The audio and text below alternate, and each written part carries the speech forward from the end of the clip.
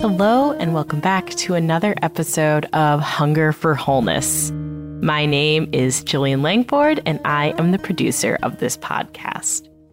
Today, our hosts, Dr. and Sister Ilia Delio, and our co-host, Gabby Sloan, sit down with Dr. Matt Segall. And let me tell you, Matt Segall is an impressive man. He is a professor for the Philosophy, Cosmology, and Consciousness program at the California Institute of Integral Studies. He has a background in process theology, and he joins Ilia and Gabby for a conversation about just that. He reveals to us that he grew up in South Florida, where he first read Pierre Teilhard de Chardin, and he has been on a process theology kick ever since. In the first part of this two-part conversation, Matt, Ilia, and Gabby talk about why it's important for God to be understood through relationships, what's compelling about a God that is incomplete without our love. They discuss good and evil and how we can reconcile this chaos. And I want you to take a guess before we get into this interview. What does it mean for God to have a shadow? You'll hear all of this discussion and more in the first part of this two-part episode with Dr. Matt Segall, Ilia Delio, and Gabby Sloan. You know, the title of our podcast is A Hunger for Wholeness on Science, Religion, and the Unity of Love. And you are a process philosopher, process theologian, all things process. What drew you to process philosophy, and what do you think process thought contributes to a hunger for wholeness today? Thanks for that question, Ilia. I've always been one for whom the surface, the sort of first appearance of things was not enough to satisfy my hunger. A hunger for reality, I guess. Kind of was a strange kid who was, contemplating death and the origin of the universe and these things. But when I came into my teenage years, as I began to study science more, physics and biology in particular, it became more difficult for me to believe in the form of religion and the idea of God that, say, my mom believed in.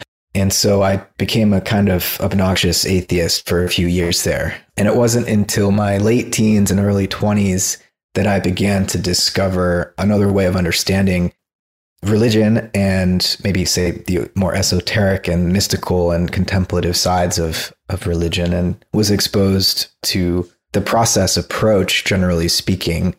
I think I actually read Teilhard de Chardin before Whitehead. He's a little bit more fun to read, easier to understand as well. And just this vision of a God, this vision of divinity as involved in the world and accessible to our own experience, and also responsive to our longing, our hunger, right? And so once I got a taste for this new way of understanding God as part of the world process, as it were, not just part, but in a way, the whole of the world process, then I was hooked. So I got more into Whitehead in my graduate studies and my scholarship today, but certainly Teilhard de Chardin was there in the beginning. That's actually wonderful to know. Did you grow up in California or? I grew up in South Florida. Florida. Oh, I see. Yeah. And they read Teilhard in Florida. No, so I moved to California for graduate school. I see. 2008, and started studying Teilhard at that point. I see. So what you're saying here about, what attracted you to process thinking is, if I hear this correctly, there's a deep God question at the heart of it. In other words, not a sky God, or the elderly grandfather God, the guy in the sky type thing, but a power or a whole that's deeply involved in the overall process of life. Now, Whitehead, just maybe you could help clarify us. Did Whitehead hold to a personal God, or what was God for Whitehead? Yeah, that's a good question. What he believed personally, I'm not really sure, because in his philosophy, he's quite insistent that he's dealing with a concept of God. Right. which is supposed to play a certain function in an overall scheme, a cosmology.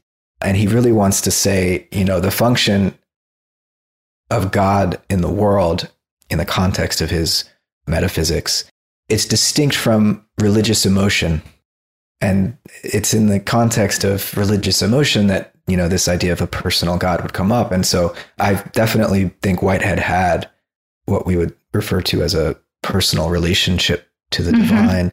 But it might be something his philosophy lacks, is, he wasn't really trying to give rise to a new religion, though, of course, process theologians have, I think, very fruitfully brought his thought in that direction, because it can be a seed for, and it can inspire religious life and religious emotion. And he admitted that in his writing. But, the closest I would say he comes to admitting a personal dimension to the divine nature would be in what he calls the consequent nature of God, which in some sense is bound up with, in a way not that dissimilar from Teilhard, in the human being and our human response to consciousness of the whole of the universe and the whole of history and evolution, that in some sense God becomes a person through the human being and through our human consciousness. Right.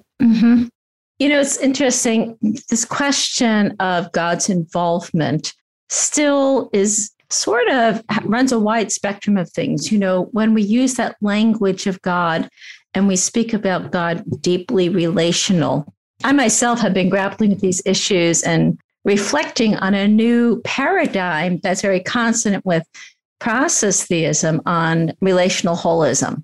And God as the whole of the whole, so to speak, that depth of the whole or the ground of the whole. And therefore, the name God, I think, sometimes throws us off because we use it as a proper name. Like, you're Matt, I'm Ilya, and that's God, But the name is a name that points to something that is, on one hand, utter mystery. I mean, it's incomprehensible. And on the other hand, it's something that pertains to everything, to the whole itself. And so it's not that God is in relationship, it's that God is relationship, in some ways, that God is the relationship of relationships. And so it's I'm becoming really intrigued by the question of God in our own age, because I think it's one of the areas, when we look at the world and the conflicts of the world, there's kind of a God problem behind many of the conflicts. The way we understand God really shapes, or not, even if we have no God, even that too is a God's position. And so it does shape everything about us, how we are seeing ourselves in relationship to one another and the world itself. So I am very fascinated by Whitehead's, that pithy saying he has, God affects the world as the world affects God. You had something similar, that God is involved in the world. And Teilhard had the same idea that, God is not an apathetic God. This is not a God who lacks feelings or doesn't really care what's going on. God is deeply involved. This name that points to the allness or the wholeness is deeply involved in everything that's taking place. So I think one of the things, and I've wondered, what if we were just that point alone, if we were to come to a collective consensus that our actions, our thoughts, everything about us makes a radical difference to God. We either enhance godly life, which is entangled with our lives, or we diminish that life. Yeah. There's a couple things I'd love to amplify there that you shared. Yeah. God traditionally is thought in terms of substance or being as such, not a being among beings, right. The ground of being, as Tillich put it, or as you reiterated, the whole of wholeness, as you put it. And so, that helps, that when we try to be cataphatic about God, to give positive characteristics for the divine nature. But then we also have to have the apophatic and a sort of negative theology, talking about sort of God in absentia and all the ways that God can't be characterized. And when we think of God as a person, to go back to the prior question, we have to understand more deeply what we even mean by a human person, first of all, because we're profoundly relational beings, right? You don't get a person, one person in a vacuum. We exist in relationship. I mean, literally, persona, the Latin is a mask through which sound passes, right? And so there's a kind of emptiness until you get a resonance between more than one person. And I think, the doctrine of the Trinity was maybe partially attempting to get into this sense in which God is a relationship among persons. But God just as relationship, I think, really speaks to our modern and postmodern world more so than imagining God as a being, because that just invites a sense of separateness. And then, even when God is not talked about, or when you're in a, at least supposedly secular context, there's always something functioning in the background as, the very condition making our relations possible as political animals, or as people trying to resolve conflicts. The only way to do so would be to appeal to something greater than any of us in particular, or as individual people or individual cultures, etc. And what are we appealing to when we do that? Even in a secular context, we could call it whatever we want, but God might not be a bad word for that. And the idea that God needs us, right, I think is a very radical idea, theologically speaking, because there's one view of religion that it's supposed to provide us with a sense of, like a sky father that can fix it all for us, that can step in to make it okay. And in the absence of that, you might think, well, what's the point of even believing in God then, if God can't perform miracles? If God's power isn't a power to intervene in the world when things go wrong, then what's the point? But I think there is, for me, and I think many people drawn to process theology, there's something compelling about a God that is in a sense incomplete without our love, without our loving action in the world as a result of love for God. And that is what brings both the divine and creation closer to completion. Absolutely. I totally agree. Gabby, how are you on that idea? I really like that idea, actually. I mean, also the people who say what's the point of God if God can't perform miracles? If God is relationships, then relationships are miracles in and of themselves, I think, the love between two people and the things that they're willing to do for each other, or three people, or however many people. I would do so many things for my friends and stuff. It's devotional. And then the ancient Greeks talking about I can't remember who, but he defined a person as an animal whose nature is to live in a polis, to live in a small city, with each other. I don't know. I think we're really called to be relational, because we're in the image of God. God is relationships. Yeah, I like that. Maybe we can say a relationship is a miracle. It's true. And in that sense, God inspires miracles by allowing us to enter deeply into relationship, perhaps. Yeah, I like that idea as well. If we think that a miracle is, the suspension of the known and something new, emerges in the moment.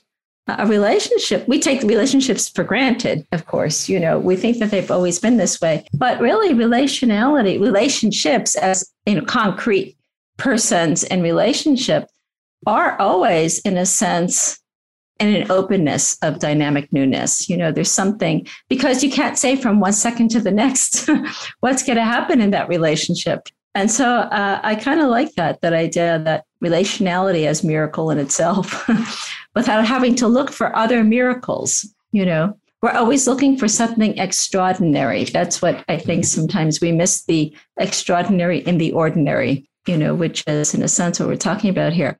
There's another thing you mentioned, Matt. I want to just follow up on that. God is incomplete, you said, without our participation.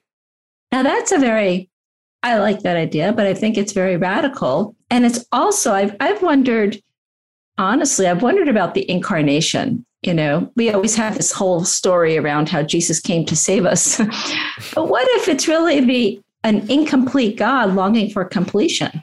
Maybe that's what the whole thing is about. Do you think we've misread a few things in the Christianity? Yeah, the great thing about the Bible is there's so many ways to read it. And it's so Carl Jung has this text that he wrote in the midst of an illness. He had like a fever, and he wrote Answer to Job. And in that book, he basically says that, Yahweh's making this deal with Satan and testing Job to see if he'll go over to Satan's side or stay with God. And Job is faithful. But the way that Jung tells this story is that in that moment, Yahweh realized that this human being was morally superior. Because what kind of a God, Jung asks, would subject a human being to this trial? And for Jung, and he's speaking in a psychological way here about the role that religion plays in the human psyche, he says that it's this event that necessitates the incarnation. Yahweh had to become Christ, had to incarnate to become human in order to become more moral, like to be able to achieve the type of love that Job showed in not betraying God despite being basically tortured by God. Yeah, that's interesting. Have you done a lot with Jung? It sounds... Yes, definitely. Oh, that's really interesting, because I only recently have entered into Jung's world of religion or religious ideas, and I find them very fascinating. Are you familiar with Carl Jung, Gabby, the psychiatrist? I've heard him mentioned in a few of these podcasts, but I have not gotten a chance to read him myself. Yeah, really a fascinating thinker. Insofar, he was really grappling with, the difficulties of our age, human neuroses, literally, and in a sense, looking to diagnose, what is about us that is unreconciled. And I think he, if I understand correctly, he puts the burden on sort of our old interpretations of Christianity and our old religious symbols that no longer work. He says, we need a symbolic death and new symbols to really animate our lives.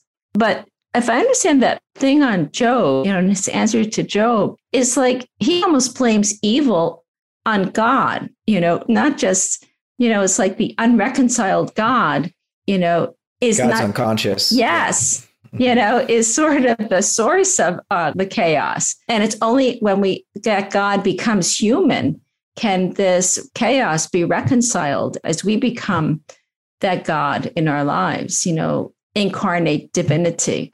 So he has this idea that we're divine. Do you think that we're divine?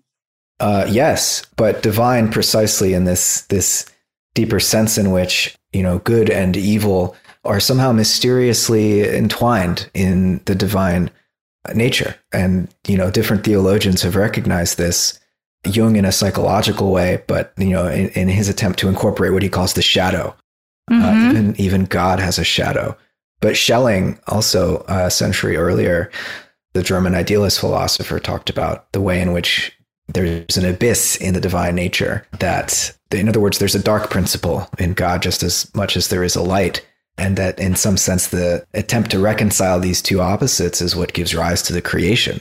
And the human being's task is to, in a way, God needs the human being to reconcile this instability between light and dark. So it's a much more, I think, compelling story, because not even God is in control. Not even God knows where it's going. And so you start to question these traditional divine attributes of omnipotence and omniscience. And I think you end up with a theology that might be more digestible to contemporary ears, because, again, it makes God more approachable, I think. And it makes the story more of an adventure. Yeah, I think you're right. I think the idea that God is not in control really frightens us. It's like we need something in control. Like we want the Wizard of Oz to know where we're going down this, path. And maybe that is, maybe as Jung and Schelling and others, and Teilhard in his own way pointed out, this is not a God who's not only not in control. This is a God who needs us to be in control, to incarnate that God. Like the control, the freedom, the choices are really within us, within our realm. And it does kind of make us gods. And then there are good gods, and then they're not so good. They're good human gods, and they're not so good human gods. And then how are we going to distinguish between, someone comes and says, well, Hey, look, I have superpower. I'm divine. I'm God. So you got to listen to me. You got to watch. And how do we know? How do we know what is a real God and what isn't? What are the signs? Yeah. I mean, this is where love becomes so important, which presupposes freedom. So you can't have love unless you also risk evil. And yeah, your question, are we divine? And I immediately said yes, is because for me to be divine could also lead to, it could mean divine madness, which is, a form of exceptional experience that kind of goes off the rails a little bit. But the fact that human beings are capable of both love or goodness as well as evil, I think is all you need to know to say that, yes, we are divine animals, as it were. Yeah. Hey, Gabby, how are you doing there? So I was thinking about how in religion we talk about the subjectivity of the right thing to do. Sometimes the right thing is one thing and sometimes it's another. And I think that with a perfect God, right, the right thing to do must always be the same. There must always be a perfect solution to every perfect question, and every question must be perfect, which isn't realistic. So I think we talk about the divine realm of angels, and that's a realm where every question is perfect and every answer is perfect.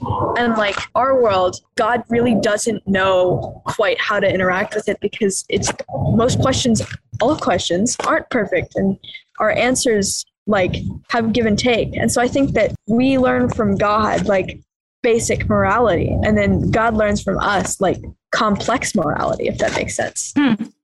Yeah. No, I like that. It's interesting that Jung, again, makes this distinction between perfection and completion, that the divine might be perfect but incomplete, and the completion is brought through the complexity that human freedom brings into the picture. So you're thinking in concert with Jung, I think. Thank you for listening to part 1 of this interview with Dr. Matt Segall. You can hear the rest of the interview on our next episode, where Ilya, Gabby, and Dr. Segall will continue this conversation about God, personhood, and process theology. In the meantime, if you want to learn more about Dr. Segall and his work, Dr. Segall blogs at footnotestoplato.com. That's footnotes, 2, Plato, like the philosopher.com. This podcast is made possible through generous support from our friends at the Fetzer Institute. Ilya Delio was your host today, along with co-host Gabby Sloan. My name is Jillian Langford. I'm the producer of this podcast, and Kate Christensen is our fabulous social media and marketing manager. If you want to stay up to date on everything Hunger for Wholeness, make sure to follow us on social media or on Instagram and Twitter as Hunger for Wholeness. And you can also become a donor and support this podcast by giving and becoming a subscriber on patreon.com. And in exchange, we'll give you a little bit of a background into the behind the scenes of what we do, how we make this podcast possible, and even let you ask some interview questions to our upcoming guests. So until next time, this has been A Hunger for Wholeness.